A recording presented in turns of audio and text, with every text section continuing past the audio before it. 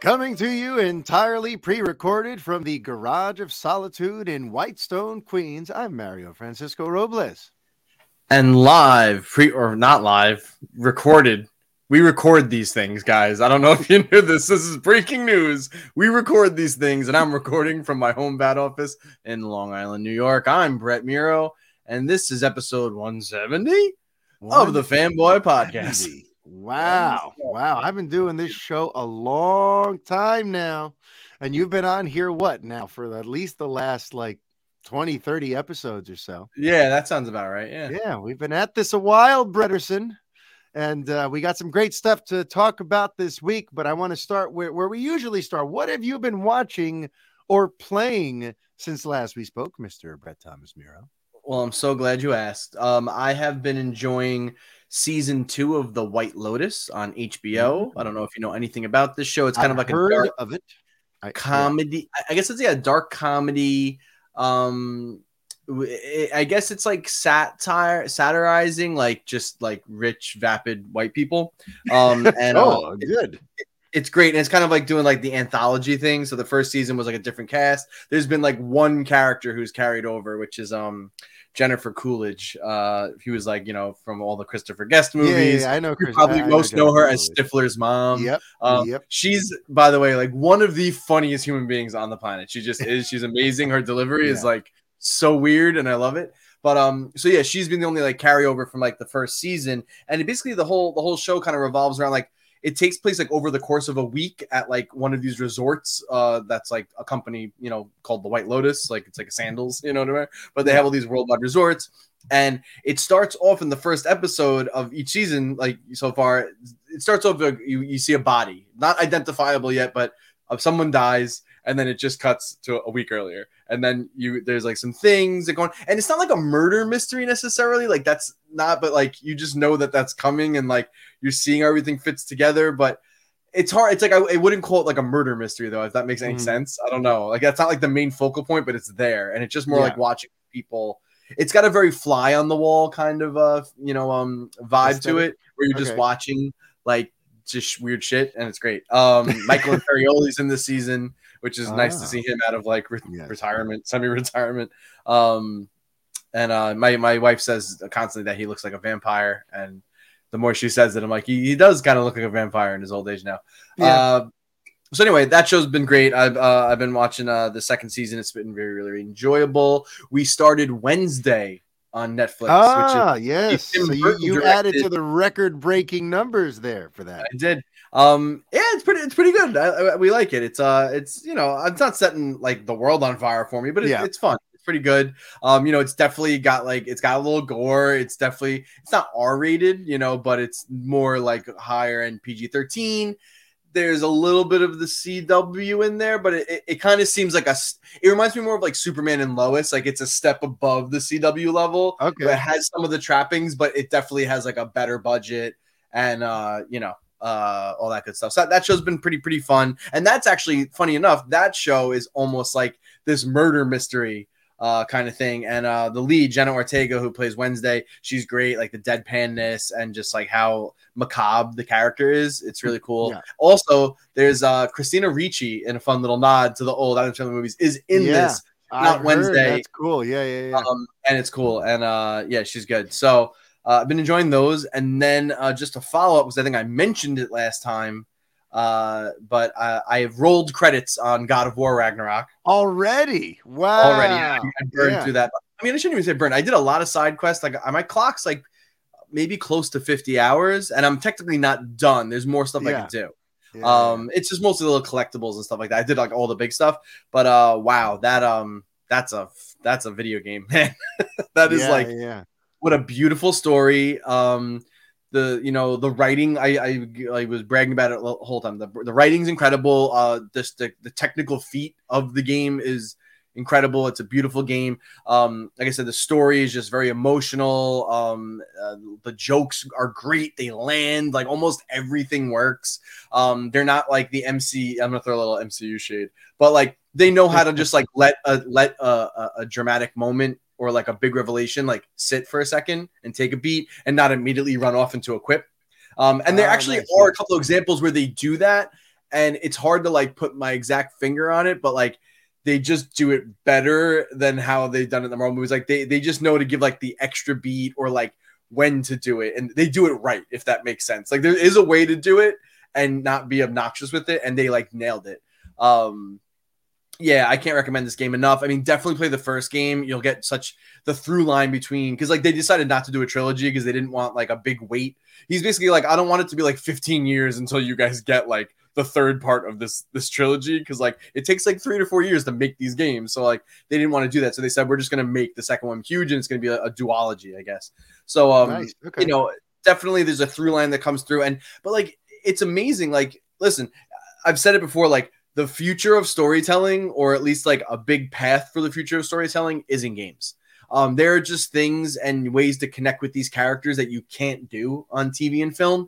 And like, it just shows you like, listen, I mean, Sony has the money, you got to have the money and the talent, but when you have the money and the talent, you know, it's like Sony games are like HBO. It's not TV, it's HBO. Like, listen, I like Ubisoft games. I play Assassin's Creed. They're very big and epic in scale, and like they put so much effort. And listen, like Valhalla, Origins, the last couple have been like really phenomenal for content.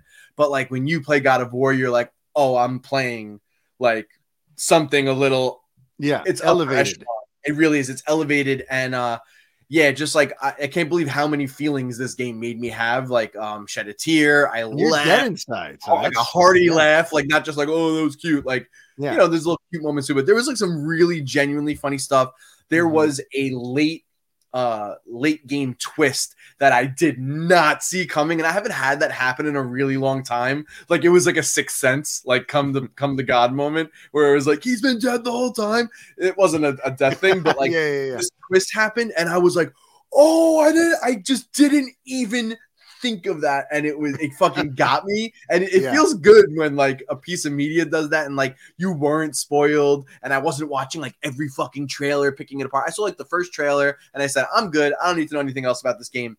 I have to commend the marketing team and the PR team for just having restraint, because they really did not show shit. Like this game was full of so many surprises, and I just haven't, you know, I feel like I haven't had that experience necessarily in a couple of years. So it's up there for my game of the year. Wow. Coming in late in the year to take the year to come in for it. But I also didn't play Elden Ring, so I know people are going for that one. I didn't play it. It's not really my style of game, so whatever. If that wins, I'm sure probably will. Good. And what was the other thing I was gonna say? God of War. The other game that is for my game of the year is Tunic, which I talked about a couple months ago. That was like the Zelda-like that just had this like story you had to figure out, and you had to figure out how to play the game through looking at this like esoteric instruction booklet. Really, really cool concept. And like, I never had an experience like that before. So I'm like torn right now, because like it's the big blockbuster that it was like Endgame, you know, like it fed me, it gave me the big epic grand scale battle and all the characters. And it was just like on another level. But then also like Tunic gave me this, you know, that's an experience I've had before, but like they did it really good in God of War. Tunic gave me this experience that like I have not had like maybe ever, and kind of gave me this like real childhood joy of like discovering and like learning the language of a game that I haven't had in a while. So I'm torn between who gets my game of the year, but that's kind of like, I think who's going to battle it out. So nice. Obviously I can't gush enough about the game. Not without its issues, got some pacing issues here and there. It's a big story. Some, you know, the threads get a little dropped or not really fully explained that well, but for the most part, what an incredible journey. Kudos to that team, Sony Santa Monica, because that's a good game. If you got it's on PS4 and PS5 too. So if you weren't lucky enough to get a PS5, you can play it on PS4. And I understand that the game runs very well on PS4 and still looks gorgeous. So, you know, my wife offered to get me a PS5. I can't hear you. Are you on mute? No. Oh, can you hear me now? I cannot hear you at all. You cannot hear me at all. Oh, hold on. That's my fault, I think. Yeah, you know, Brett. So I'm going to go ahead and keep talking then. I got you. You keep talking. Okay, good. I got you. Something happened. We're good. Yeah. And now I've completely lost my train of thought. So this is good. The show has now come derailed. So it is what it is. Yeah. So look, I'm gonna share with you what I've been watching and playing, and maybe somewhere along the way I'll remember what it was I was going to tell you. But Very for good. now, since we last saw each other, I finished Andor, so we're going to be talking about that season finale in a couple of I as minutes. well. Yes. Yes, I also managed to binge the 3-part documentary series on HBO Max called Low Country, the Murdaugh family. It's right in that true crime genre I love very much. There's murder and mayhem and mystery and the unraveling of a formerly untouchable, rich, powerful family that not only fell from grace, but has fallen into one of the most bizarre news stories of the last 10 years. So Low Country, the Murdaugh family on HBO Max, totally worth your time. Excellent. I've also been keeping up on Tales from the Territories, and gaming wise, I have been playing the Legend of Zelda Skyward Sword remake with my son. The HD remake. I know you love that one. I know that's one of your faves. So I do like that one a lot, even though a lot of people don't. Well, but the story is really good. The story's really good, and I kind of feel like we're flying through it. It's funny, my son is now getting really good with Zelda. He's 8, and he's kind of turned a corner in his gaming. So now I can like let him run loose for longer, swaths of the game without me having to step in and solve it for him. Right. So we're having a lot of fun with Skyward Sword. And aside from that, I really haven't been playing anything else. And I really just want to start talking to you about Andor a little bit. So season 1 has come to a close. It was a riveting, powerful ending to season 1 there. And look, his mom had passed away in episode 11, and the big mystery was, would he come back to Ferrix for the funeral? And right now there's all this mystery and suspense because it looks like Luthien and the people, Stellan Skarsgård's character, that they want him killed off because he's a loose end who could tie them all to Alemani. But then you have the Empire who wants to get him and question him and all that. So you have these two competing forces out looking for him, and you have the people of Ferrix themselves, working to try to keep him in the shadows, and you're trying to figure out who you can trust and who you can't trust. And, it really played to that whole sort of spy genre. That's sort of, the espionage and the sneaking around and who can you trust element of a good espionage story. And, then we get the big thing at the end after credits. But before how did you feel about the Andor season finale where we left off here on season 1? Yeah, no. I mean, we already knew a season 2 is coming. Like, I think they shot them almost like together. So it's like, all right. So yeah, this is a good place, I think, to cut, take a break with the story.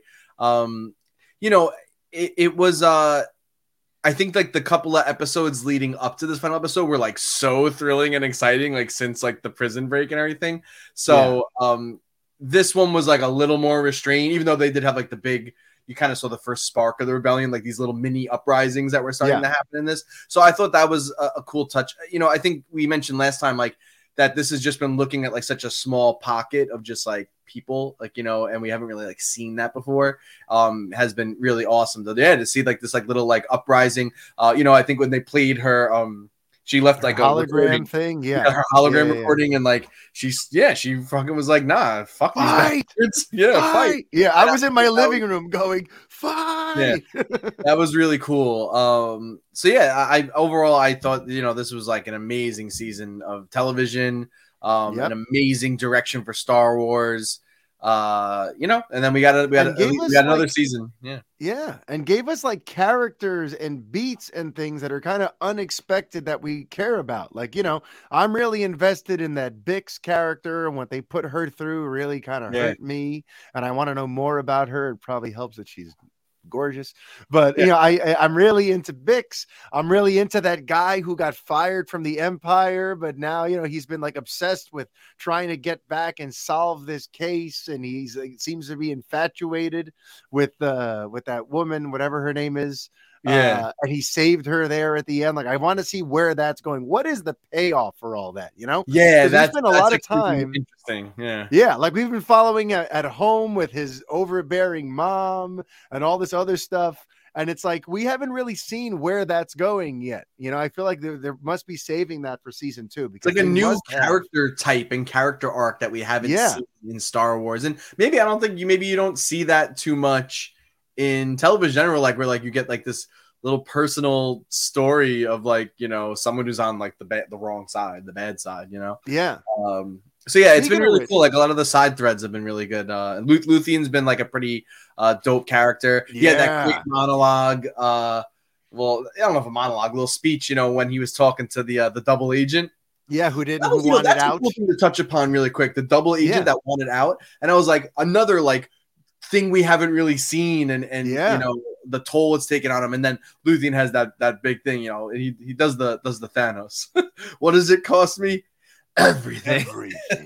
But he, you know, Stellan Skarsgård's a fucking pro, so he delivered it like a boss, and it like really was impactful. Yeah. How amazing, speaking of impactful, the scene where Luthien now gets back to his ship at the end, the closing scene, where now he finds that Andor, the guy he was there supposedly to kill or capture, is actually there on the ship, and gives him the gun as if to say, like, listen, if you want me, you can kill me, but I'd rather you train me. But those are the two options. You know, either I'm enlisting or you kill me right here. Either way, those are the only options I'm interested in.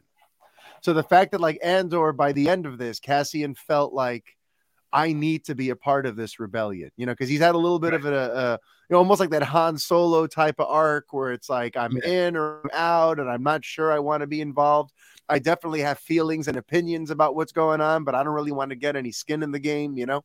I want to be a mercenary, a cool guy on the outer rim of things.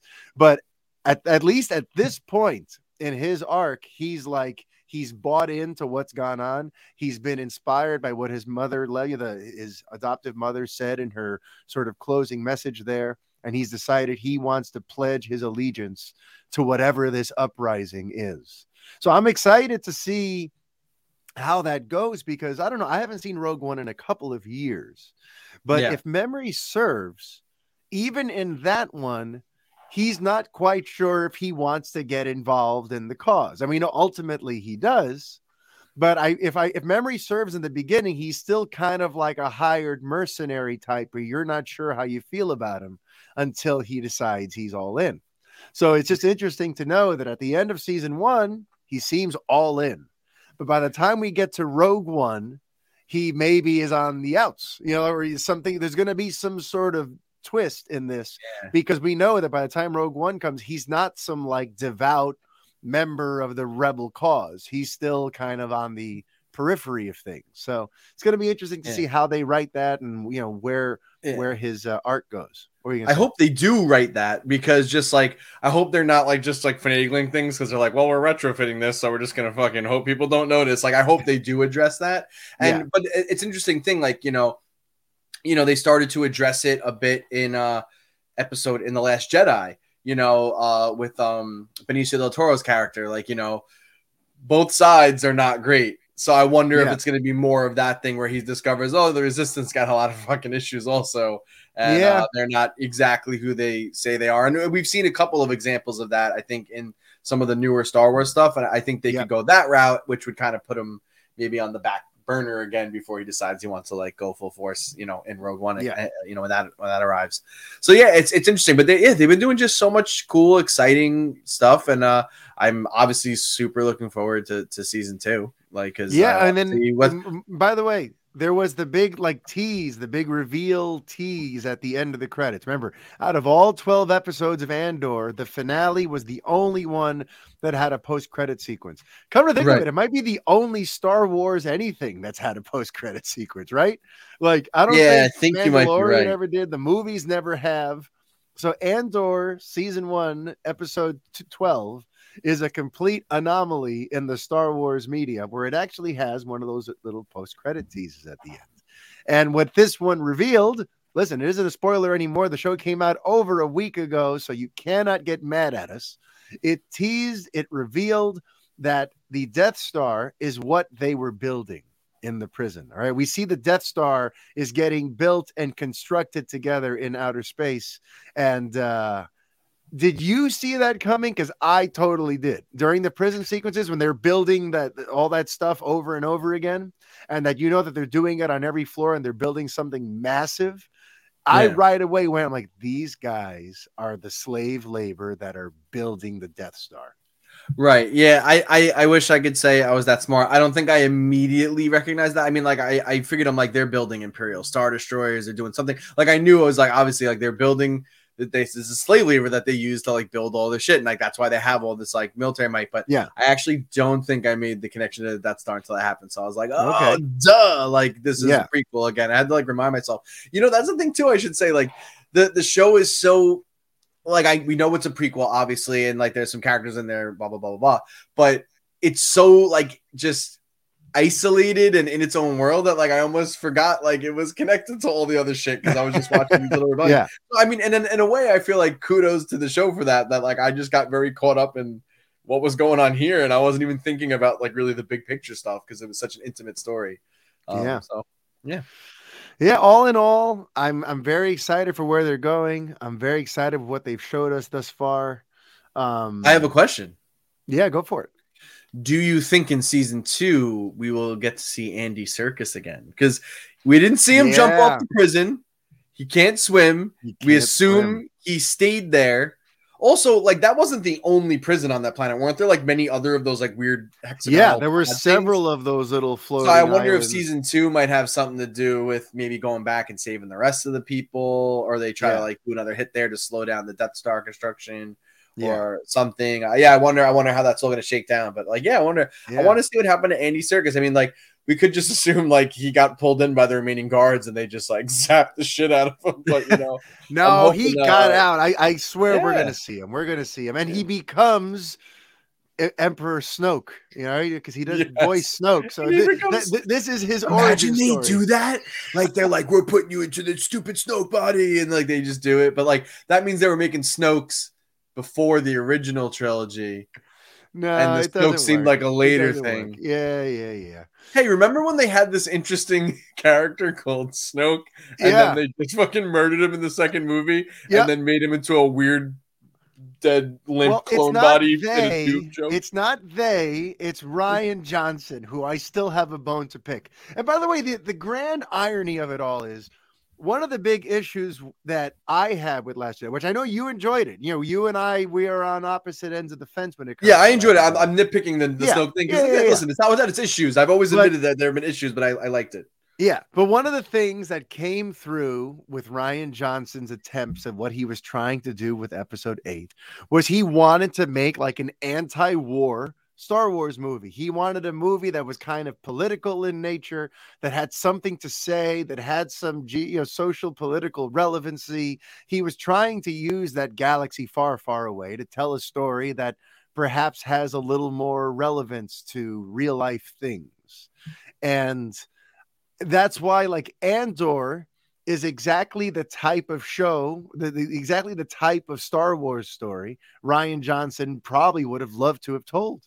And I've always said he should have just waited. They should have waited and given him an episode 1 of a whole new franchise to do this with. But to do what he tried to do in the penultimate episode, right before this thing ends at episode 9, I think he totally kind of just screwed the pooch there. And that's one of the reasons why The Rise of Skywalker was the mess that it was.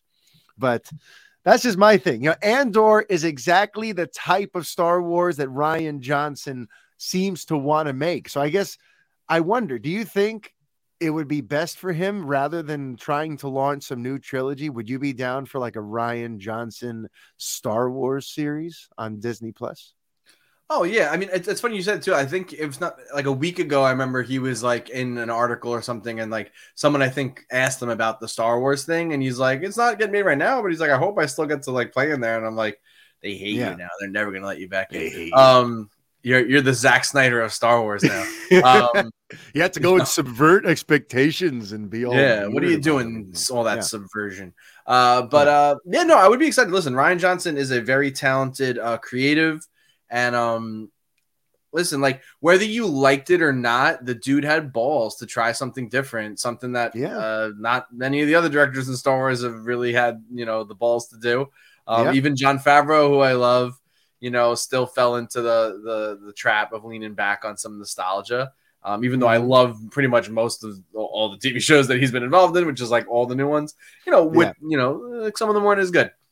So even he got sucked in by that. Like Rian Johnson was like, nah, I'm swinging for the fences. And like, especially like just to bring back real quick, like to God of War, like I appreciated that story so much because they did swing for the fences and they took some really big chances and did some really cool, different shit.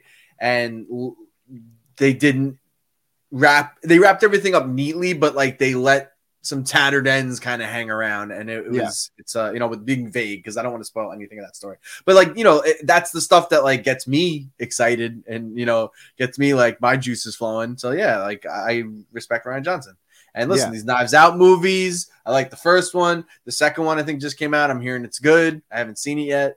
So the guy has some chops. He knows what he's doing. The guy's got chops, and I think maybe the TV medium would be better for what he wants to do. I think Andor has kind of shown the value of like a long form, deep dive into something in the Star Wars galaxy that actually has something to say. I love seeing the little correlations and the little things. Like, for me, the way the Empire reacts to the theft on Alamani is totally, you can correlate that to what happened with the United States government after the 9/11 attacks, where, okay, we've been attacked and now this gives us carte blanche to do whatever we want. We're going to enact the Patriot Act, and now no more privacy and no more freedom of anything. It's going to increase our ability to just arrest people for whatever we decide seems to be enough just cause to arrest them. Like, there's so many correlations with the way the Empire responded and the way the government responded to the 9/11 attacks, to use that like, look, we've been hurt, so now we can just step on your throat forever, and we're going to say it's in the name of your freedom and the name of your safety, but really now we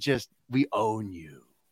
So anyway, I love that the show is filled with stuff where like this could be an earthbound story. If you were to just simplify the story, this is a story of oppressed people and rebellion and revolution. And this stuff has happened here in real life several times over the course of human history. So I just love that Andor is the most human Star Wars story we've gotten, even though it's set way out in, fantasy land, Right. But, okay.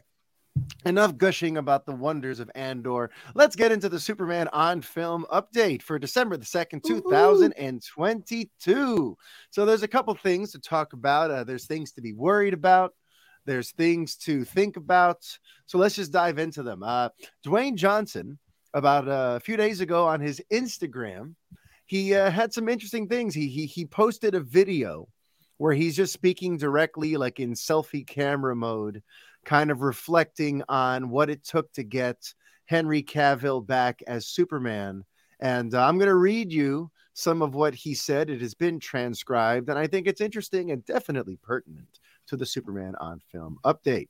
So he says, we have to bring back the most powerful, unstoppable force of all time in any universe. And you guys know who I'm talking about. Of course, that is Superman, and that's Henry Cavill. This has been years in the making regarding bringing Henry Cavill back, and years of strategic conversations, and we were not going to take no for an answer. There was no way, there's no viable, logical way that you can attempt to build out the DC universe without the most powerful force and the greatest superhero of all time sitting on the sidelines. It's impossible to do. It all comes back to where Superman, you have to have Superman in the mix. So that's why we fought hard to bring Superman back. Henry Cavill, and there was no other Superman, by the way. To bring back Henry Cavill is our generation Superman. In my opinion, the greatest Superman. And I mean that respectfully for the other actors, especially Christopher Reeve, but the greatest Superman of all time. He would go on to characterize Warner Brothers' decision to not want to bring him back. He would call it inexplicable and inexcusable that Warner Brothers didn't want to bring Henry back. So this is something I've talked about here on this show, including in recent weeks, where it seems to just confirm the fact that Walter Hamada's Warner Brothers did not want anything to do with Henry Cavill Superman. And under his watch, it was just not going to happen. Johnson fought and fought and fought and used the Warner Brothers Discovery regime change to bring about the Henry Cavill return and that cameo as Superman. So before I move on to the next part of this, I just want to ask you, Brett, like, what do you think about what Mr. Johnson says here about this, about how integral Superman is to an interconnected DC universe, and the fact that Henry Cavill is the greatest Superman ever? What do you think? Well, I think I know how you feel about him being the greatest Superman ever. But listen, he's my Superman. For me. Although I've listened. Tyler, we know Tyler is really your Superman. Tyler Hoechlin is actually kind of really my Superman, but I really like Henry Cavill a lot. It's interesting. Like you said, Dick, you reported on this. You talked about it for like a very long time about how they didn't want him back, and now we got the confirmation they didn't want him back. They thought he was bad juju, with all the other bullshit going on with that studio. And I think they, like we talked about it ad nauseum, right? I think they wanted to back away from that Snyder thing, and they just wanted to keep the couple people that worked. And because Henry Cavill's Superman movie was divisive and the other one's divisive, they said he's not good anymore. He's not box office material. Listen, I think The Rock is being a really generous guy, taking Henry Cavill under his wing. Obviously, they have the connection. His ex-wife is the same manager or agent manager. So I mean, it's amazing. He's stepped up for Henry Cavill's career. Like, he's making his career right now, and I don't want to say saving it, because Cavill's been doing very well. He's got a couple hit franchises. He's doing good, but he's really being very generous to him. He's being very generous, because here's the thing. I agree. I think Henry can be this generation Superman, but unfortunately, he has yet to appear in something that was just a runaway hit and universally loved. Yeah. It hasn't happened yet, including with Black Adam.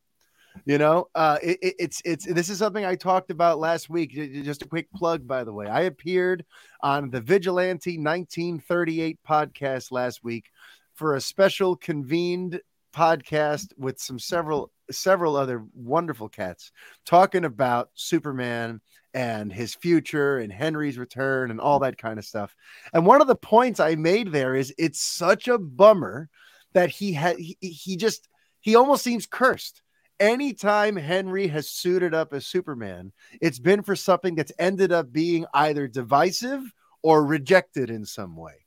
Because Man of Steel, I've definitely evolved on that movie, and there's a lot of that movie I love, and there's a lot that I'll defend forever now.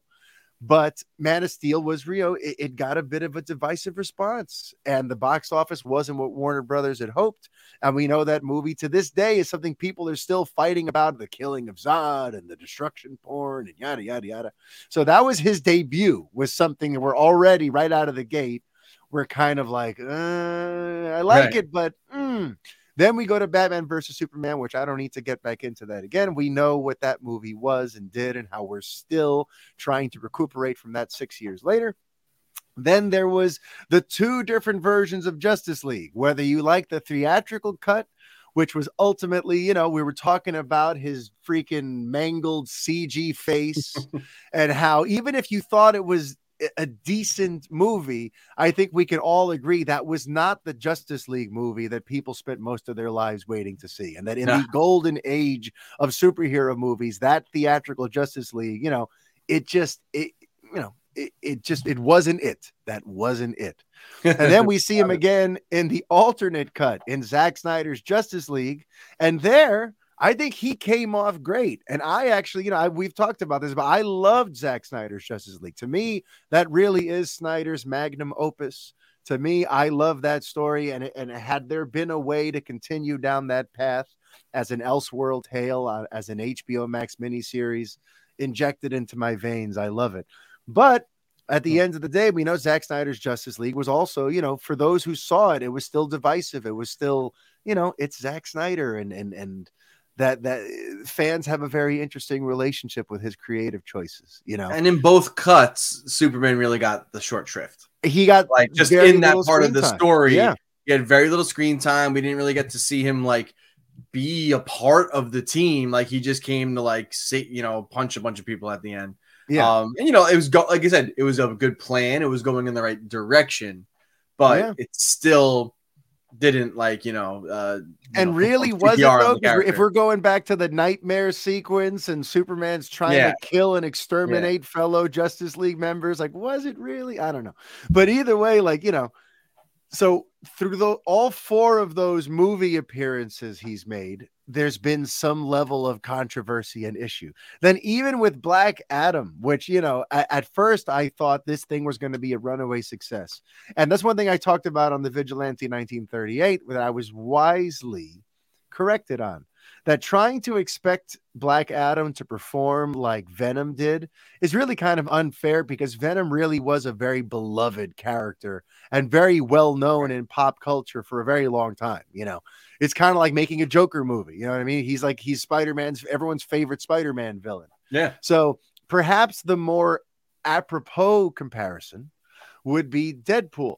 Deadpool was very, very unknown to the mainstream before his movie came out and made over $700 million at the box office, while only costing like $66 million to make.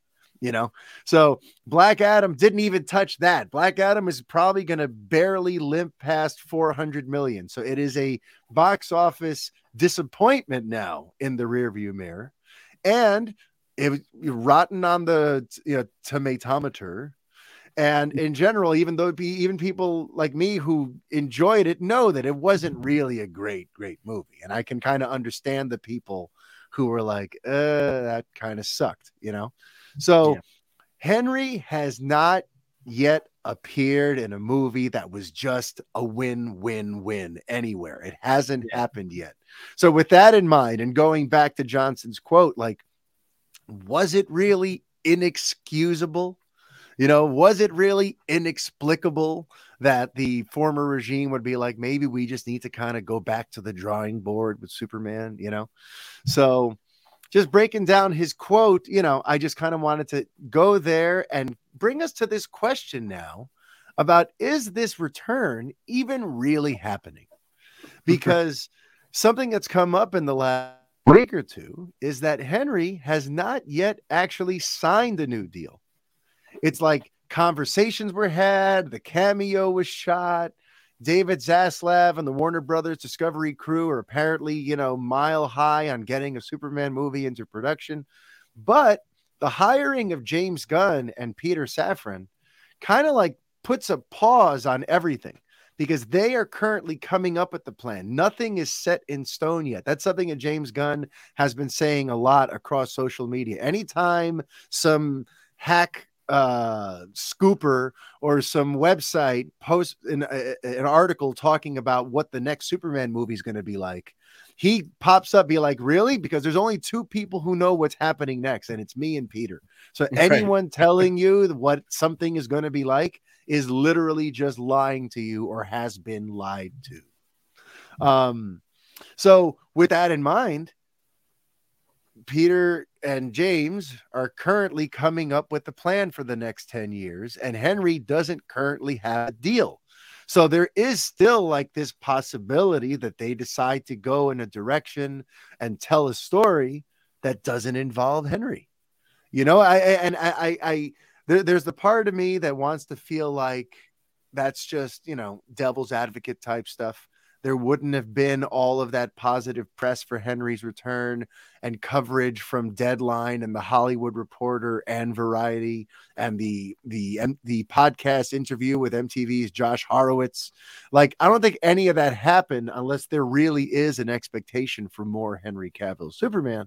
But the fact that no one has signed a deal yet, and Gunn and Safran are still formulating what the hell is going to happen next, it makes me a little nervous that all of this hype in the last month, all of this stuff that happened, was really just Johnson and Garcia and their team trying to force Warner Brothers Discovery's hand and trying to be like, no, it has to be Henry. Look at all this social media activity. Look at all this. And they're still basically just trying to make the return happen. I'm worried about that. Right. Does it worry you at all that he hasn't signed a deal? Do you think it's just a foregone conclusion? I mean, it's a little concerning, I guess, just because, yeah, like until the ink's on the paper, it's like dried on the paper. It's not in stone. But I mean, like for like Johnson have gone out like this with this, like shooting his mouth off, and then Zaslav too, and like all this talk about Superman. It just kind of seems like. I don't know. I hope you make it work. Yeah, like maybe they're ironing out the plan, and then if Henry is good with the plan, then he'll sign the papers. I just wonder, like, yeah, because listen, we know talks before you hear about it in the trade. Usually, talks have been happening already. So, like, yeah. I'm just curious, like, how much was Gunn and Peter Safran involved in this process? Like, before they got officially announced, and were they involved in those talks with Dwayne Johnson and Henry Cavill? Are they on board, or is this a thing they have to figure out now? Like, does James Gunn have a mandate that you got to stick with Henry Cavill now, or he can just be like, fuck you, Dwayne Johnson, I don't give a shit, I'm doing whatever I want. Like, we don't know any of those details. I know. So I don't know. I really That's don't know. why it's like I feel like Johnson was pushing for Henry and doing all this stuff when there's still, there was like a vacuum of power over at DC. They were still looking for the architect. Yeah. So he was trying to like, while there's no grownups in the room, I'm going to go and make a bunch of room about this thing. But like the grownups have arrived now and they might disagree, And I wonder if like Dan Lin had made it in, as the head of DC, like, do you think, because like Dan Lin, like, did you really know of him too much before like his name got started thrown in the running? Yeah. Like, I feel like with somebody like that running DC, Dwayne Johnson could have came in and been like, this is what we're doing. Yeah. I'm the biggest movie star in the world. Yeah. I don't know if Dwayne Johnson going to be pushing around James Gunn. Especially I don't know when if Black he's gonna, Adam, didn't like succeed with like a mandate from the crowd. You know what I mean? I don't think he's gonna have the push and pull with James Gunn. James Gunn's probably gonna be like, nah, man. Like, I'm doing that. See, so I don't know. It depends on him. Me. And listen, at the end of the day, I want to go with what James Gunn wants because I think he is the man for the job. Not Dwayne Johnson. Yeah. Dwayne Johnson's great. He's got charisma. He's a really cool dude. Everyone wants to be him. Everyone wants to hang out with him. He's jacked out of his mind. Like, you know what I mean? But I got the worst sense of deja vu when these reports came out, though, because it was the rap Humberto Gonzalez who came out and published a story talking about the fact that all this talk about Henry's return has been a little bit premature, that he has not yet signed a deal and everything is still kind of on hold. Like, that gave me the only kind of deja vu of like the stuff that was going on after Justice League came out in 2017, where they were once again, there was like a lot of news and whispers and murmurs about Henry's future. And people like Collider and others started hearing stuff about, Henry Cavill is going to be popping up here and there and this and that. And then we ultimately found out that was just Johnson and Garcia trying to will that into existence at the time. This is back in 2018. So this happening now again, 4 years later, on the backs of a movie that more or less flopped. It just makes me nervous. I'm like, were these guys once again trying their best to like finagle this thing and force it in the direction they want? But now, it's not going to happen. Because remember that all those Cavill rumors from 2018 were for naught. Nothing ever came of that. Yeah. So I just, I guess as a long suffering Superman fan who's had seen lots of promising plans come up and then disappear, I'm going to hold off on celebrating any further until there's news that he's officially put pen to paper and is coming back. Yeah. So I'm now back to feeling a little bit more skeptical. If there's anything that gives me any sort of calm, is the thing we've discussed before, that in Peacemaker, James Gunn went out of his way to include an image of the Henry Cavill Superman, a silhouette of him, as if in his head canon, that is the Superman for the DC. Right.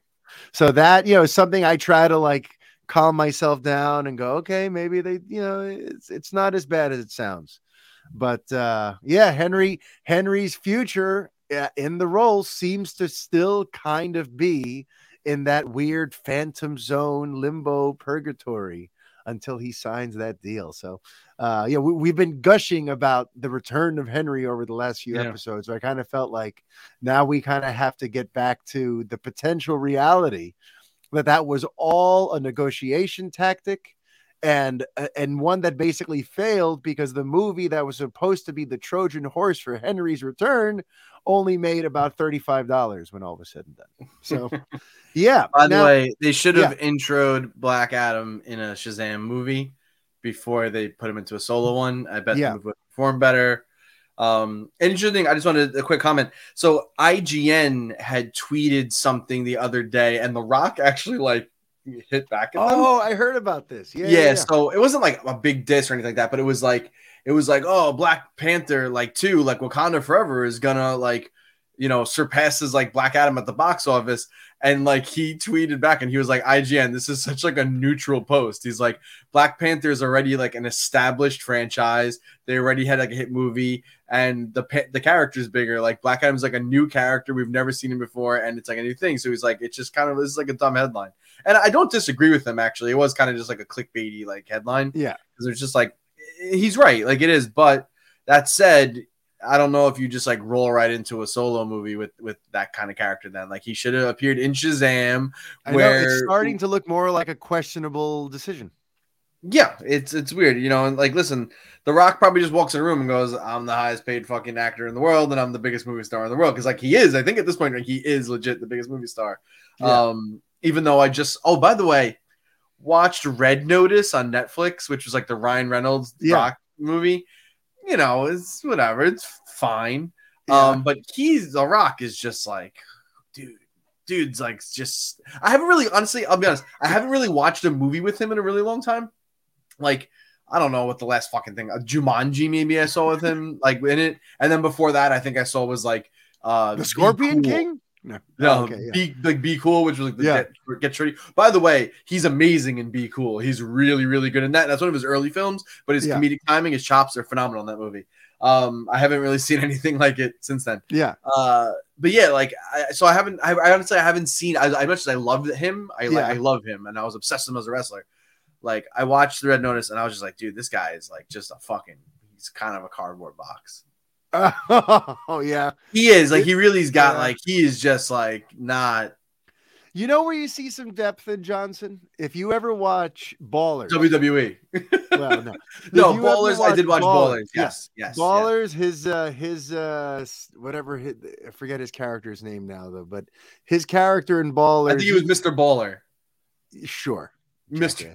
Baller. Something Stratmore, but either way. Spencer Stratmore. There you go. Yes, awesome name. His Spencer Stratmore. There was actually a little bit of depth to that portrayal. I felt, there was a little more, gravitas to that. So I think he also like Red Notice, like the writing was like not anything to write home about. You know what I mean? So Ballers definitely, I remember Ballers, and he was actually pretty good in that. Yeah. But he's still like his range is like this. You know what I mean? Like. Whereas like other actors are this, like, so I don't know.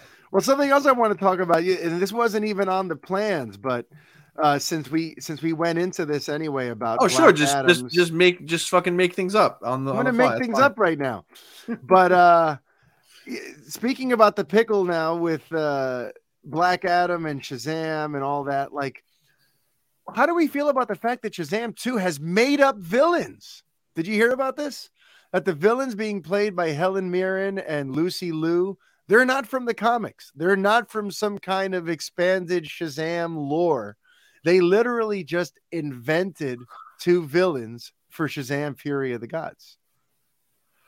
Oh, that seems really stupid because I also think they like teased the villain in the first movie, the caterpillar thing or worm, whatever. So I didn't realize that. So Helen Mirren's just like some made up character. Yeah, her and also like playing 2 completely fictitious villains. Yes. And I'm telling you, it's starting to make the entire Black Adam gamble seem like a failure. Because remember, even Johnson has said this in interviews leading up to Shazam, that the original plan was to have Shazam and Black Adam introduced in the same movie. And that, they And it's were going smart. to just stick to the fact that, Black Adam is Shazam's villain, and this is the way we're going to go with it. But he decided, no, we're going to do a movie for each of them, and we're going to build to that, and this, and that. And then he got this whole hard on for the Superman battle that I wonder if James Gunn has any interest in making happen. Yeah.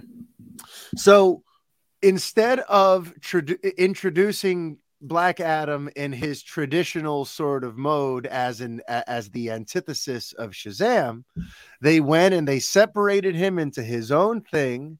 And now Shazam not only doesn't have a Black Adam to fight with just yet, but he's fighting two completely fictional, made up, non-comic book canon villains.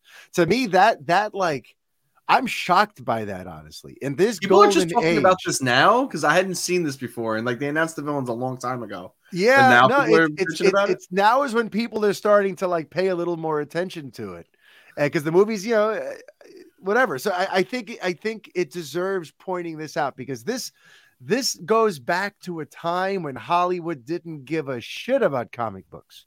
There was a time when the Hollywood adaptations of comics were like very loosely based on the comics, and they would take all kinds of creative liberties and invent villains. I mean, if you want to look just in the world of DC, look what happened to Superman after Superman 2. All right. He fights that Richard Webster guy and a robot lady and a supercomputer in the desert. That's not from the comics. And Superman 4, he fights Nuclear Man. That guy is not from the comics. Like, in the older days, Hollywood could get away with just, we don't really care about the comics. That's Nuclear Man is just a Mega Man villain. Yeah, basically.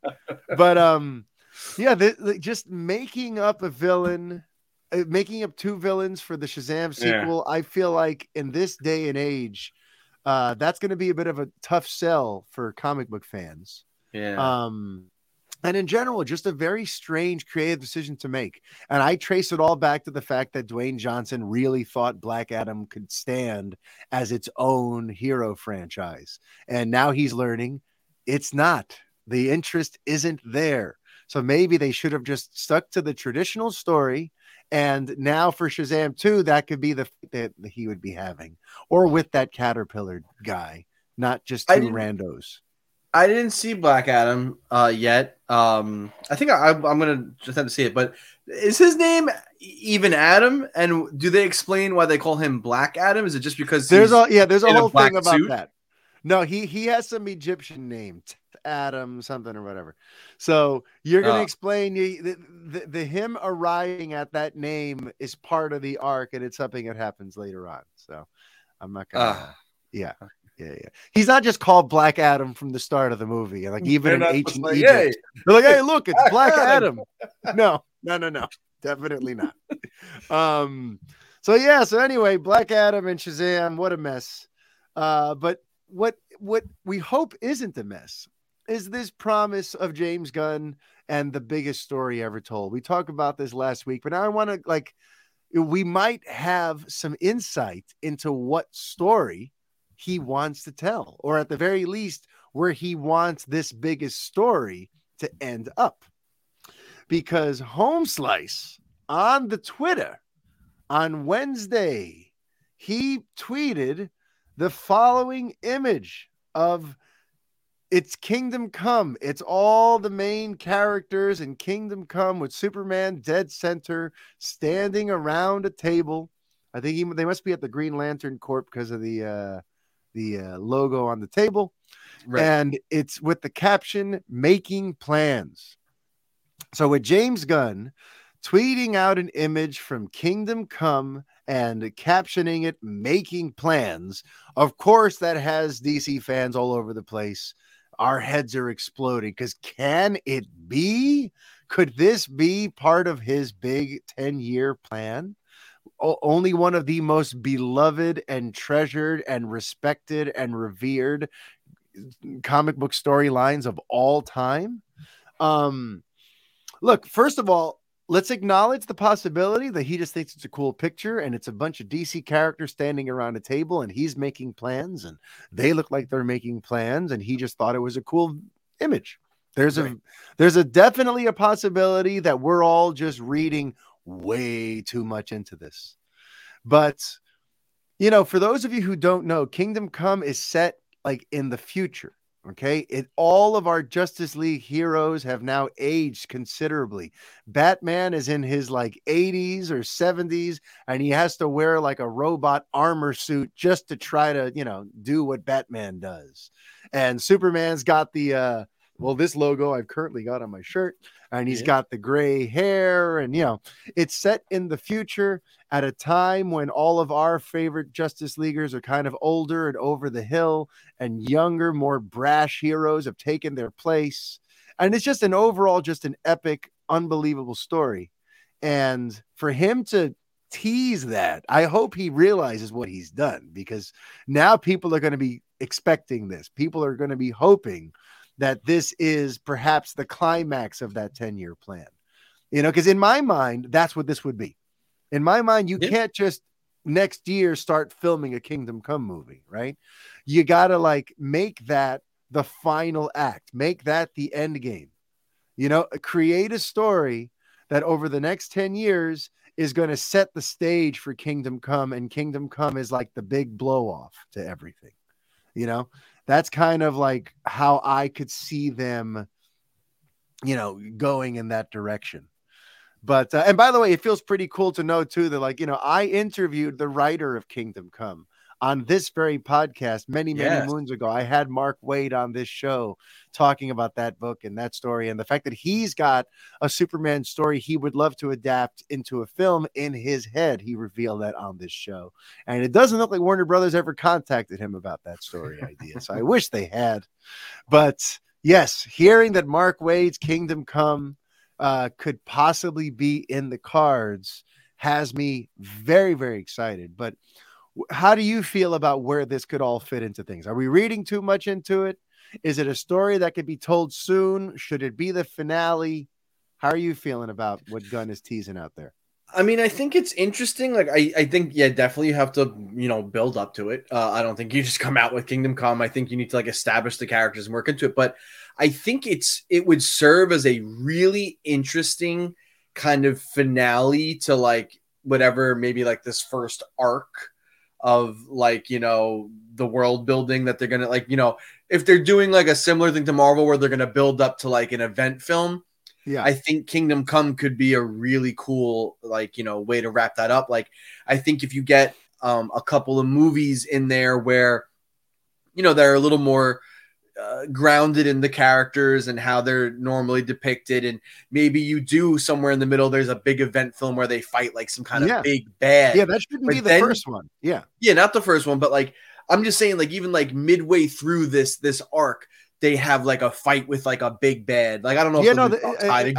I'm saying I agree with you. Like Kingdom Come can be the big final story. Yeah, but you could do another big epic arc in the middle of it. You could do Crisis on Infinite Earths. You could do another one. An epic arc in there. Get a dark side or some big villain, and then imagine like closing that arc out with like this story where I think I don't remember every little detail of Kingdom Come. I'm sure there's like a big bad in that too, but like the villain in a way, like it's just them more coming to grips with their age and like having to like teach these younger versions. Like it's a more interesting like way to wrap up that arc than just another big like fantastical fight with like a big villain. Like there's like something like really interesting in that story about like these younger, more vicious characters and like how they try to like deal with them. And it's more personal. And then just like another big splashy CG crap fest, which I'm sure there's a CG crap fest in there somewhere. They'll find one. They'll find one and they'll make it. Yeah. But like that's cooler. And it's just more of like it becomes more like this big think piece in a way. I don't know. Cause like, the Kingdom Come story is just like so interesting. And that's the thing. So I think that could be really cool. Yeah. And it doesn't have to be tied to any particular past. It's because it's kind of like a flash forward story. A Kingdom Come, it's not a direct sequel to something that came before. You're supposed to just walk into it just knowing that, oh, this is older Superman. This is older Batman. They've lived a whole bunch of stuff, but that stuff is not necessarily important in the book. But for the sake of telling like for a film franchise, they can invent the backstory and then have a time jump that brings us to Kingdom Come. So it's interesting where, they could cherry pick and create some pretty phenomenal, event films along the way. One that comes out in 3 years, and then another one that comes out 3 years later.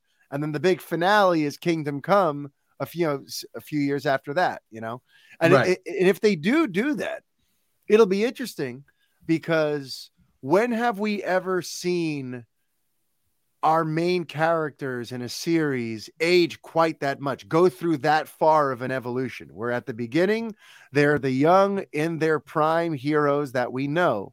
But Yep. 10 years from now, we're going to see a story where now it's been 20 or 30 years, and now they're each at the end of their rope. And it's presumably the same actors we've been watching go through these arcs. And now they're older and they fill out those suits a little differently and all that.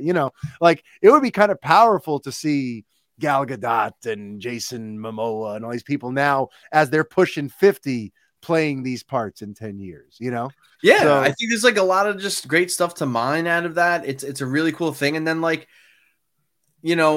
at that point then, and listen, like James Gunn, like he loves like obscure characters and off the beaten path characters. A few of them are in that shot that we just showed on screen with the Kingdom Come, imagery. There's some like heroes that I don't recognize and other ones that are off the beaten path. So like that could be a cool thing. And he can either launch into some weird shit with some other characters that like you wouldn't expect from there, or like almost like Kingdom Come gives them like a great way to like find a way to like just reboot and recast after that. Maybe like maybe they do the 10-year arc and then that's it. And they start a new 10-year arc with like a whole new set of things, where Marvel is like, no, we're going to keep the same arc for now 20 years. Like, maybe DC can do it like that and do these shorter little bursts, which is more, if you think about it, more like a comic book event, if you do this, that's done. Now we do a reset button and we do everything. And where Marvel's honestly, just trying to like, let's keep it going for 40, 50 years. I don't know how long they want to go. It's crazy. Well, and that to me is also like part of the implication of his wording. When he says the biggest story ever told, that to me tells me that over these next 10 years, he wants something that has a real proper beginning, middle, and end, will have a real conclusion. It is a singular, large story he wants to tell. He's not necessarily trying to build something that's going to last 20, 30 years. He has one, they're going to craft one massive story told across all the mediums over these next 10 years. So, that would be interesting if like, we go to Kingdom Come and then now we kind of start over again with a new story, and that is borrowing from the comics, and it is a way to keep the characters fresh and bring in new creative energy and new actors and new everything. So I think if we're likely to see Kingdom Come, it'll be the grand finale of this biggest story ever told. So then else that's come up since we last spoke is there was an interesting study done, Brederson, about Marvel fans and DC fans and their trends. And, the way people responded to Black Adam, the lack of asses in the seats for Black Adam, kind of plays into some of this. Followed by the fact that Wakanda Forever basically like made more than Black Adam has done its entire run in its like opening weekend, basically. So here's what the story found. I'm going to read the write-up on this from Dark Horizons. It says, a study conducted by Platform Fandom has found that 36% of Marvel fans are feeling fatigued over the constant stream of content coming from the mega franchise in both cinemas and Disney Plus this year.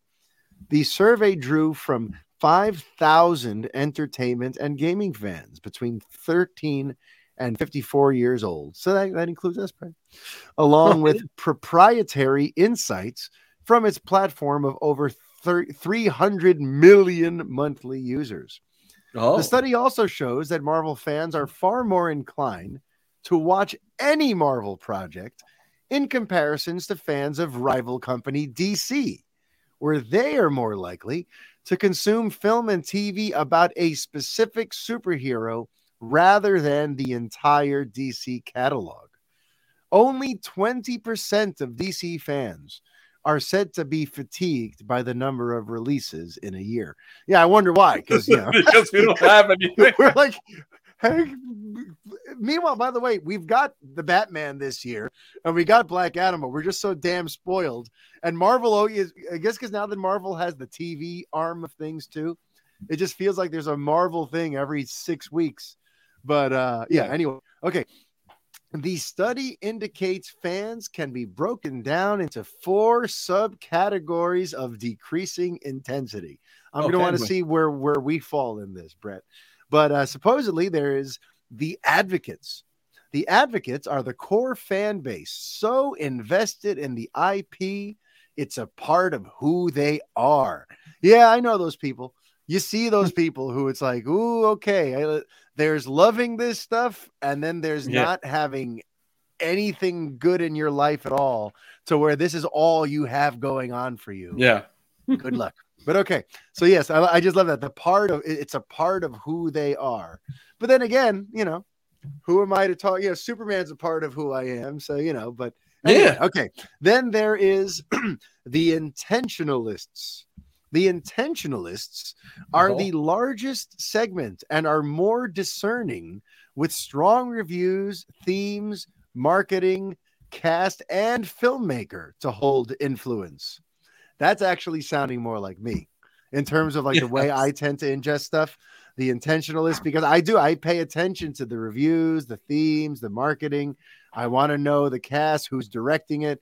That's the stuff that really kind of gets me to plop down my dollars, Then there are the culturalists.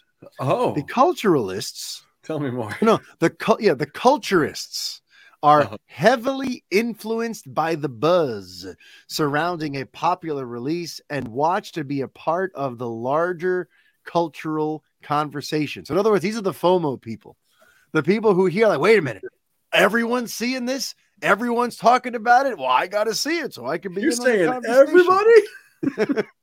And then there's the flirts. Ooh, the flirts are the dabblers who will most likely watch when they have time. Okay.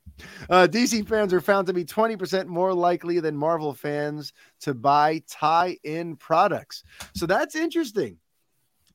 So DC fans are more picky, but they are more likely to buy the tie-in products for their properties.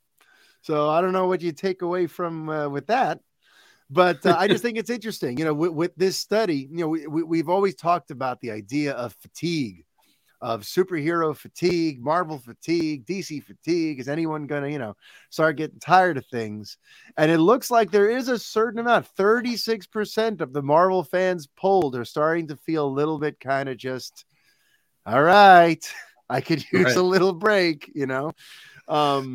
And then you have the DC people who are like, no, listen, I have particular characters and things within that universe I will follow, but I'm not just going to go watch anything. I just want to watch Batman. Yeah, exactly. So, interesting. I just thought I thought that was a very telling study, and I wanted to share the results there. What do you think you are? Are you an advocate where you're so invested the IP is part of who you are? Are you an intentionalist who's very discerning and looks for the strong reviews, themes, marketing, and then the cast and director? Are you a culturist, heavily influenced by the buzz and not wanting to miss out? Are you the flirt who dabbles and will most likely see that movie when you have the time, which is currently how you're treating Black Adam, by the way? I've been treating a lot of just the last stuff in the last year or so, because that's how I feel about most of it, except for I don't know, Spider-Man No Way Home. I was like, are you in the 36%? Are you feeling the fatigue, Brett? Maybe, and I don't know, because I just feel like if the right project comes along, then I'm. Well, let's see. I'm right on again. When are you seeing Wakanda Forever? Yeah, that's one I want to see, and I wonder if I will see it before Black Adam. Well, because I'm more invested in the MCU at this point because I've seen everything, and I like the first Black Panther. Black Adam's not a known quantity, just like The Rock said. And I'm like, and also like just hearing the buzz that Wakanda Forever is better and Black Adam's not. So I don't know. I feel like I'm more of like an attentionist. Was it attentionalist? Yeah. Attention or intention? Intentionalist. The intentionalist. I feel like I'm an intentionalist, but also like I could like fuck with the flirt a little bit. Good. All right. Now, moving right along, we're going to go to just an interesting little thing just to kind of circle back. There was a story a few months back that got people really worried. That Batman animated series was suddenly like axed from HBO Max because they were going to try to distribute it elsewhere. Well, look, now it looks like DC is looking to ink a deal with Amazon to bring all of their DC animated content to Amazon for streaming purposes. And, it's all part of this. It seems to be part of a philosophy there with Warner Brothers Discovery taking over and saying, why, like, maybe there isn't a value in having all of these things just be exclusive to our one streamer, because there seems to be a value in having our characters go elsewhere and then bring attention to the brand that way, as opposed to forcing you to have to see it on HBO Max. I think they're hoping if you put it on something like Amazon, you have people who will get to know these characters and buy into what's going on, who aren't already on your HBO platform where you're essentially just preaching to the choir. You know what I mean? Right. I don't know. Like, I don't know what. It seems weird to me. It's just like you have a fucking streamer and it's all your properties. Like, drive people to the streamer. I mean, like, are they thinking like, well, we'll put it on Amazon and then they'll come to the streamer anyway because they like the character so much? But it's just like, I just don't like understanding like the benefit. I guess like you said, maybe it is that they think like, oh, we'll get in front of a different audience. But I'm like, I feel like it's just gonna be me watching it on Amazon instead of the HBO Max. Like, I'm the same fucking guy. Like, you're not getting an extra guy out of this. I'm the same one. That's just gonna now I have to go watch Amazon, and it's annoying now. Just put it. I want you to go. Can you go comment on like the official article about this and just the comment like, you're not getting an extra guy out of this. You're not getting an extra guy. Like, I don't know. Like, I don't know. I feel like HBO is HBO. Like, that has more carte blanche, I think, than, I mean, maybe not, whatever, but like, remember, they are kind of still means more to me than Amazon, than Netflix, than Hulu. I agree. Like, that has a name. I agree, but I'm pretty sure like in terms of the home of good projects. I agree, but in terms of market share, I think they're still lagging behind the ones who beat them to the streaming.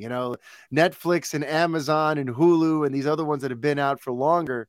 I think HBO Max is still kind of like, I got to verify that, but I'm pretty sure it's like not in the top 3 or 4 streamers yet. So that makes sense. But I'm like, but then I don't know. They just figured, there's a bigger install base already on Amazon, so I'll get it there. Like, I guess I can see that maybe, but I'm like, also like, I don't know. I don't know. It seems weird. Like, make it exclusive that I have to fucking go to you to see it. I don't know. Yeah. But either way, just wanted to point that out as part of just Warner Brothers Discovery kind of cleaning house and changing the philosophy over what's going on at Warner Brothers and DC and all that sort of stuff. They really, they are pushing their characters outward. They don't seem to want to just have them housed exclusively on their streamer. So would Disney Plus ever do this? Probably not. But then again, Disney Plus is in a very They did it with Netflix, and then they were like, you know what, we're making our own streamer. Fuck you, Netflix. And that's as soon as Disney Plus came out and all the Marvel stuff elsewhere came home. You notice that? Yeah. But all right, now we got a couple of trailers to react to before we wrap things up. So, yes, on yesterday, for those of you listening to this the day the show arrived, Thursday, gave us our first trailer for Indiana Jones and the title. I don't think the title had been revealed before this. No, it had not. That's the announcement. Yeah, it's Indiana Jones and the Dial of Destiny. Now, I don't know why he feels so strongly about antibacterial soap. But I mean, Dial works, but I'm more of an Ivory kind of guy. I don't know why they had to do the alliteration.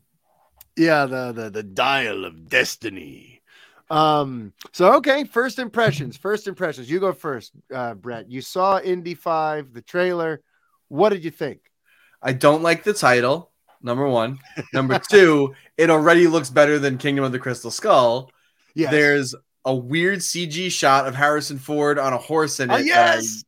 that was like You brought up glaringly the bad. horse. I was gonna bring up the Glaringly horse. bad. Yeah. Right before I saw fucking Boyd Holbrook, who's assuming the same character Boyd Holbrook plays in every fucking movie. Hey, I love Boyd Holbrook. I love him, but he's the same character in every movie, and he's good at it. But he's the same character in Sandman, the same character in Vengeance. He's the same character in Logan, and I'm pretty sure he's the same guy here. His just hair is slightly different. Is he Narcos? No, but I'm sure he's that character in Narcos also. I like him a lot though. Actually, he is great. So anyway, other than that, I thought the trailer was cool. It got me pumped. I'm excited for it. The title's bad.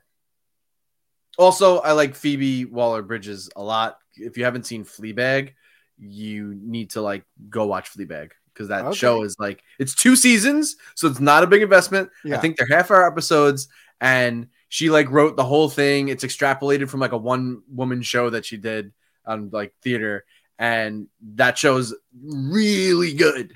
So I like her a lot. Also, she was great as the robot in Solo. That was her also. Same actress. Bam. So I like it. It's cool, man. It's James Mangold. There's a little bit of like some Logan vibes there. Yep. It's the Logan of Indiana Jones. They should have called the Indiana Jones Logan instead of the Logan of Lithuania. It should have been the title.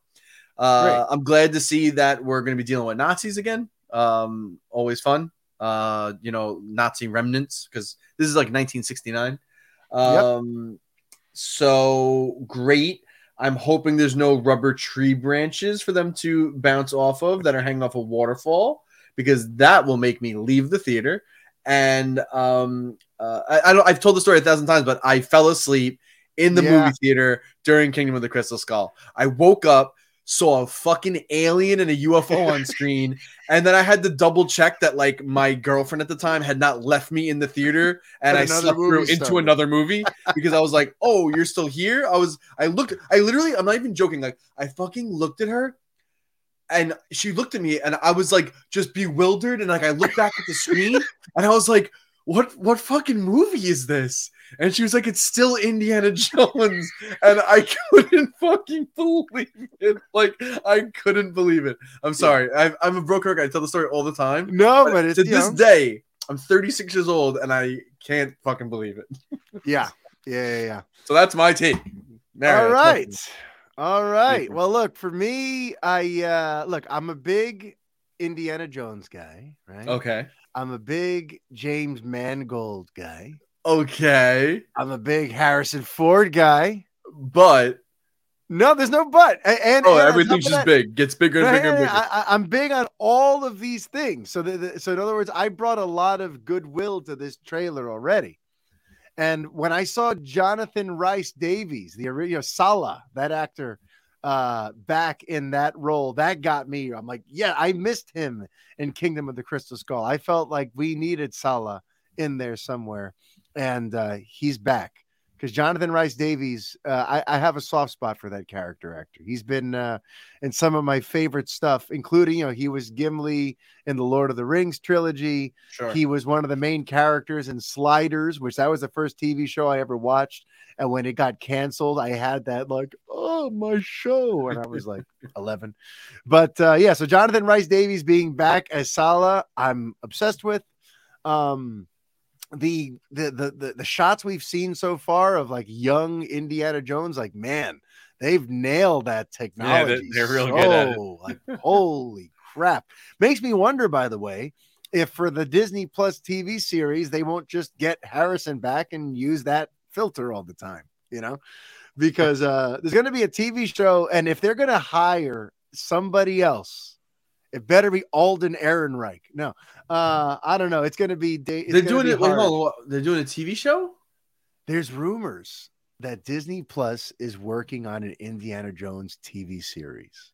Would it just be like Harrison Ford passing the torch to somebody? Because like they haven't. There's been no you can details DH yet. him all you want, but he still has the bones and body of like a 70-something-year-old. So like he's gonna have just rubber appendages while they try to CG him running away from Nazis. He's gonna look like Kermit the Frog. So listen to me. I walked in with lots of goodwill. I heard Salah's voice. I got excited. Then I saw some wonky CG right away with that horse thing, and I got a little cringe. Like, oh no! It's like when he stops and like turns. Like there's a spot where he's like on the horse and he's like, and there was like one other point. What is that? Yeah, there was one. I was like, you look like an NPC in Grand Theft Auto. What is this? And I'm like, Indy doesn't move like that. What is that? Like there were a couple times where I'm like, I hope they better refine that. I mean, we have till June 30th of next year, but I just always hate it when like right in the trailer there's something that makes me go, ooh, that. Yeah, just don't use that shot. Yeah, like surely you have other shots. Horse that important that we needed to see that herky jerky 2 second. Also, CG it's literally 2 seconds. Like just cut it out. Like it did nothing for me. So that wasn't going to make or break whether I liked the trailer. Yeah. That sort of stuff kind of like suddenly, all right, brought me back down to earth really quickly. Yeah. And then I did get washed over with a sense of like, we've been seeing so many legacy sequels in the last 10 years that like this one, like it didn't even feel like special to have him back. I don't know why. Like, I know like we're supposed to feel like, oh, there he is. And there's the hats. Oh, this is so iconic. But it's like, first of all, they kind of did that when they were promoting Kingdom of the Crystal Skull. It was the same sort of thing where it's like, you know, ooh, they brought him back 20 years later. And now it's like, oh, we're doing that again. But like now he's the last one didn't work out, Mario. And the last one didn't work out. Yeah. So like while watching it, I'm like, yeah, they're definitely editing this and staging this like many of the other legacy sequels we've seen in the last 10 years where like they save the full shot of the returning hero's face for like deep into the trailer. And it didn't quite land for me, even when they got into the full crescendo of the Indiana Jones theme, which at first, they're playing little bits of it. And again, I'm like, oh, I should be feeling lots of feels. But maybe we've just gone to this legacy sequel one too many times, or I'm just like, all right, I know where you're going. Yeah.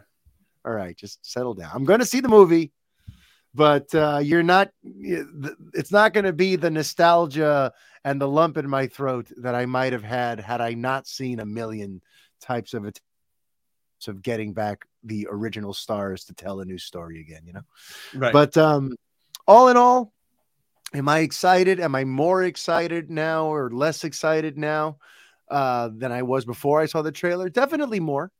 It was just an abstract idea before seeing the trailer. So now that I have a sense for, the aesthetic that Mangold is going for and the type of story it is, I'm intrigued, and I can definitely, I've already set aside some money in my mind that's going to go towards Indiana Jones next summer. I wasn't blown away like, oh, I wish it came out tomorrow.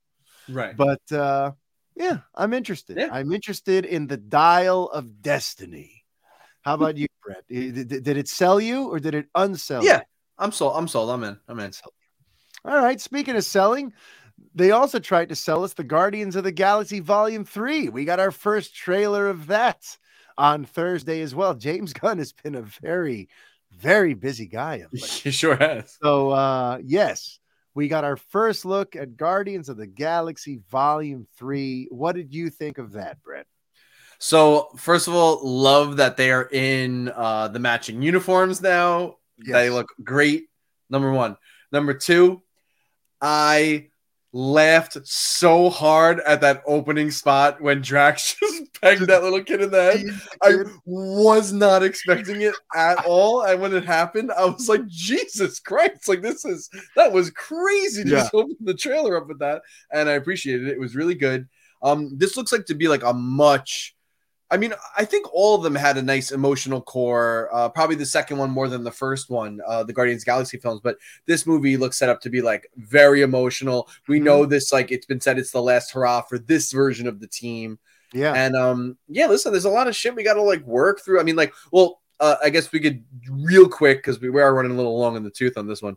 But I did watch the holiday special for Guardians of the Galaxy.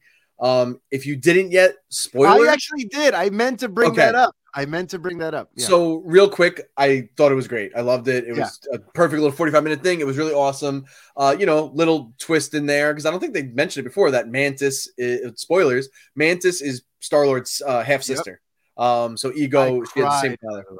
I cried. Oh, did you? Yeah. At the end, when she tells him that like she's a sister, and he's like, and he just accepted it, greatest gift ever, and he really meant it.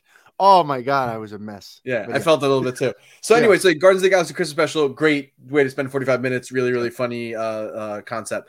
But anyway, so we're coming into that. So I'm assuming we're going to be dealing a little bit with that revelation. Also, if I'm not mistaken, I'm going to probably mess this up, but so the Gamora in this is not our Gamora that we spent the first two Guardians films with. She's the time displaced Gamora that showed up in Endgame. This is though the right Nebula. It's still our Nebula. I think it's still our Nebula. Yeah, it's still our Nebula. Didn't die. Right, she didn't die, and there wasn't a weird time trickery thing with her. So so like I want to see that because Peter and Gamora had a thing. Like we never really got any to see like that. Like they fell in love once, will they fall in love again? Is that still a thing? We're going to see Nebula now dealing with another version of her sister. She just had like a big breakthrough with her sister in the second movie and finally came around. And now it's like, I wonder if all that has been undone or whatever. And we also don't know the time that's passed between this movie and the last and the last time we saw him or whatever. So, but this trailer, I'll be honest, this trailer did it for me.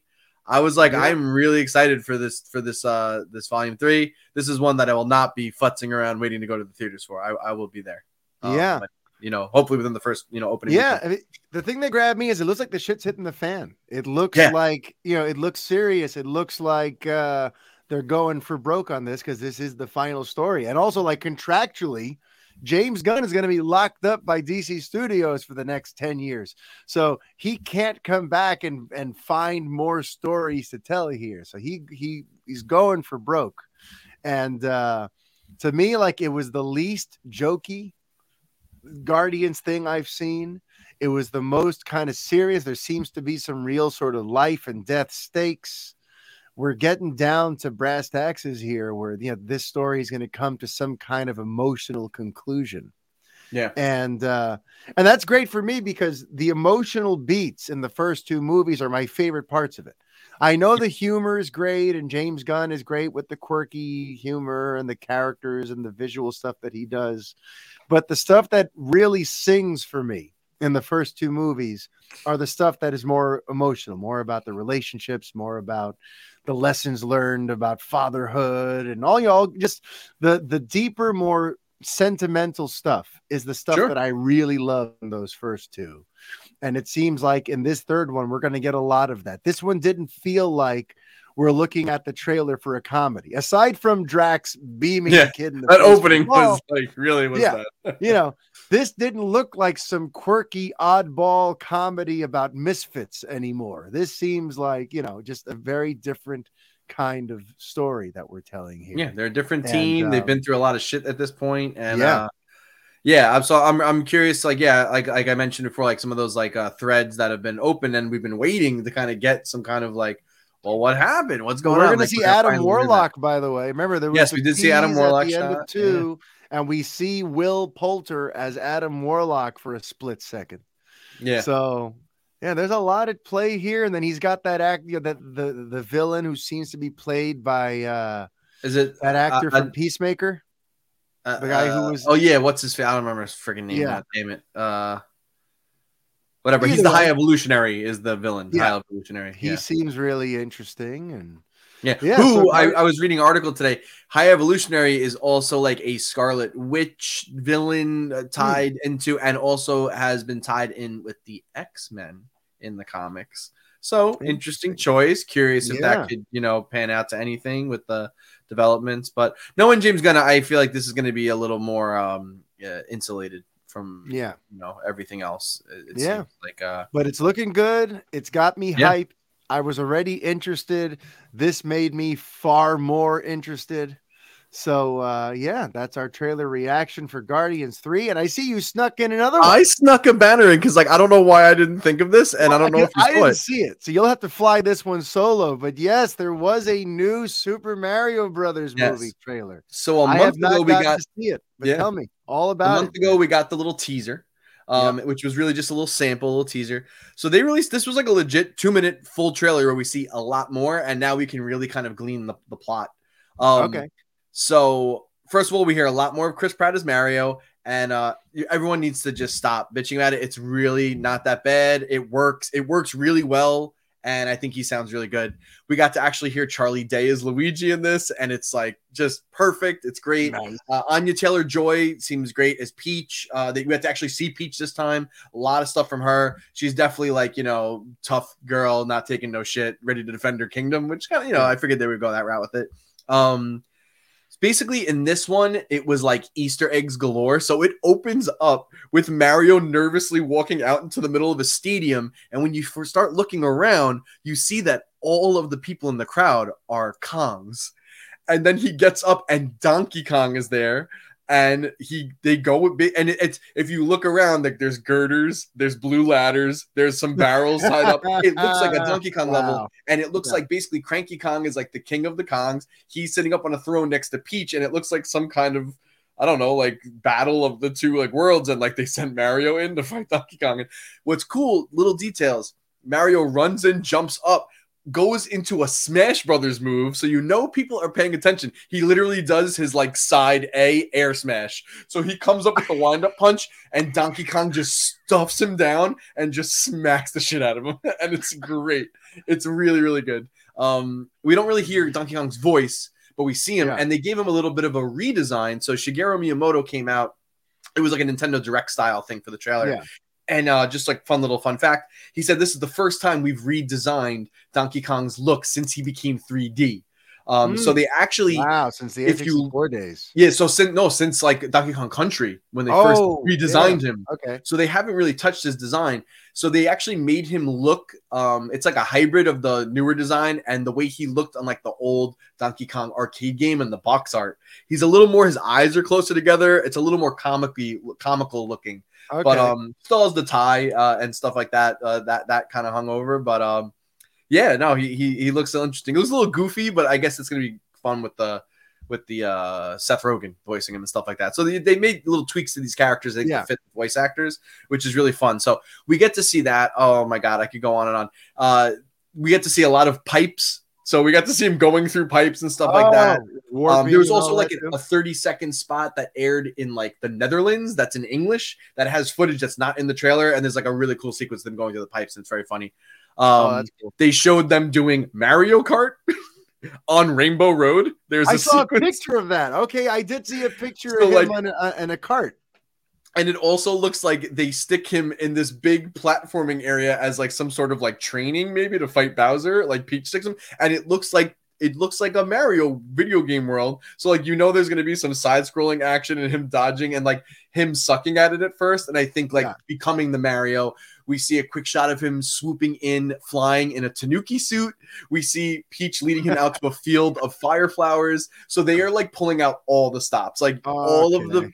We got a good shot of the Bowser minions. We got a couple more revealed. We got Red Spinies. We got Shy Guys, Sniffits, Koopas, like Bullet Bills, Bonsai Bills. Like they are literally like pulling from everything. And I'm all about this. Like it is going to be a fucking treat. Just like on screen, like seeing all the things. Someone already, it's amazing what people do on the internet. They released character posters. There's a poster of Donkey Kong. If you zoom in on the bottom right corner in the crowd, you can see Dixie and Diddy. And I was like, oh my god, like they are putting, ask if Diddy, and that's on the character post. That's not in the trailer, but like you see them clearly, like they put them in there. And yeah, man, I am like so over the moon excited for this movie. Like they are fucking nailing it. It looks so good. It looks incredible visually, but then and listen, it's totally for kids. There's a lot of slapstick humor. You can tell that. So like, if you want to hold that against it, you can. But I mean, like, I don't know whatever you expected. That wasn't. And also, I have confirmation. There's a couple of shots of what looks like Mario and Luigi in the real world in Brooklyn. So it is going to be a story of them starting out as plumbers in Brooklyn and then somehow going through a live pipe. action. No, not in live action. Oh, okay. It's them in the CG, but it's in. Okay. You know, they Bowser legit calls them a human in this. So like, yeah, they're in Brooklyn, and some other things have leaked out from marketing materials, and they have a Mario Brothers they have a fucking plumbing truck that says Super Mario Brothers, which is awesome. And apparently there's a spot where there's a thing where it says plumbing's our game, which is like from the old Bob Hoskins to the Mario, all that stuff. So like, yeah, they're like winking and nodding at like everything, and I love it. It's great. Well, so if you haven't seen this trailer, you need to watch it. But are they going to set Toad on fire and make me cry in the theater again? I hope so. Also, just a couple of quick things. Lots of Toads. They have ATMs that dispense coins, which the world building is phenomenal. They're going up to ATMs and coins are coming out, and it was amazing. And there was something else that was like so great. I was like, this is so good. Like, how did they like think of all this stuff? All right, now I have to go watch this. I can't remember now. You have to watch it. It's like it is a friggin' treat. It's a treat. All right. For diehard fans like myself. So that's well, hopefully people think episode 170 of the Fanboy was a treat, and they race over to their podcast app of choice to leave a stellar 5-star review and tell their friends about this wonderful, top-rated Fanboy podcast. As always, ladies and gentlemen, if you want to send a question or topic for a future Ask the Fanboys episode, send it to thefanboypodcast@gmail.com. You could also follow us at The Fanboy Show on the Twitter. You could follow Brett as Super BrettCon over on the Twitter. And you can follow me as Superman on Film over on the Twitter.com. So I think that does it. So, ladies and gentlemen, until next time, be kind and stay fanboy. Adios.